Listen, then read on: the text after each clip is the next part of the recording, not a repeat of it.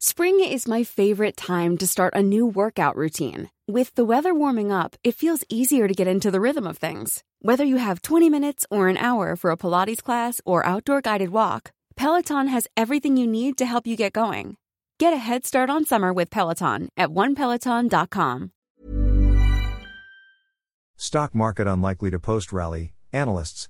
The stock market could struggle to regain ground this week and may even fall further with investors yet to regain their confidence, analysts said. The benchmark Philippine Stock Exchange Index, SI, closed last Friday at 6,160.61, its lowest level in nearly 10 months and a little over 2% down from a week earlier. The drop was attributed to concerns that economic growth could fall below target this year and investor worries ahead of a weekend meeting of central bankers in the United States. T is weak. We may see episodes of bargain hunting given the local market's current position, PhilStocks Financial Incorporated senior research analyst Japhet Tancianco said. However, we may not see a strong rally yet as confidence towards the economy is weighed by mounting inflationary risks and a tempered outlook, he added. The market, Tancianco noted, has fallen for 4 straight weeks and lost 7.33%. Its price-earnings ratio, he added, has hit 13.64x, below the 5-year average of 19.08x, implying that it is at bargain levels.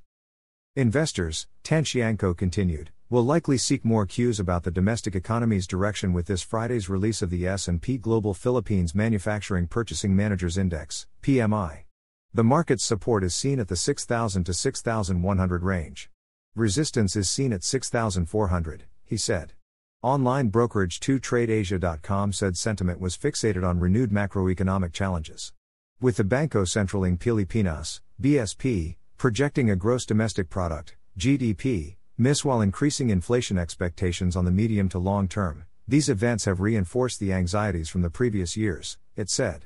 Moreover, the ongoing Ghost Month Plus, Financial Times stock exchange rebalancing will also contribute to the negative market sentiment as well, 2TradeAsia.com added.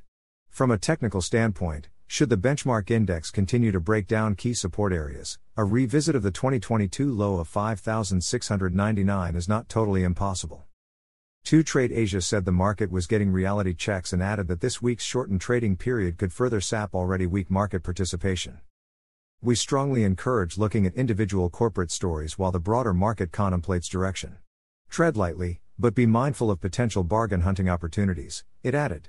Immediate support is at 6,050, while resistance is at 6,350 to 6,400. Philippine financial markets were closed on Monday for the observance of National Heroes Day. Other markets in the region and in Europe advanced as investors welcomed statements from the central bankers meeting and Chinese stimulus measures. From a report by Ed Salting.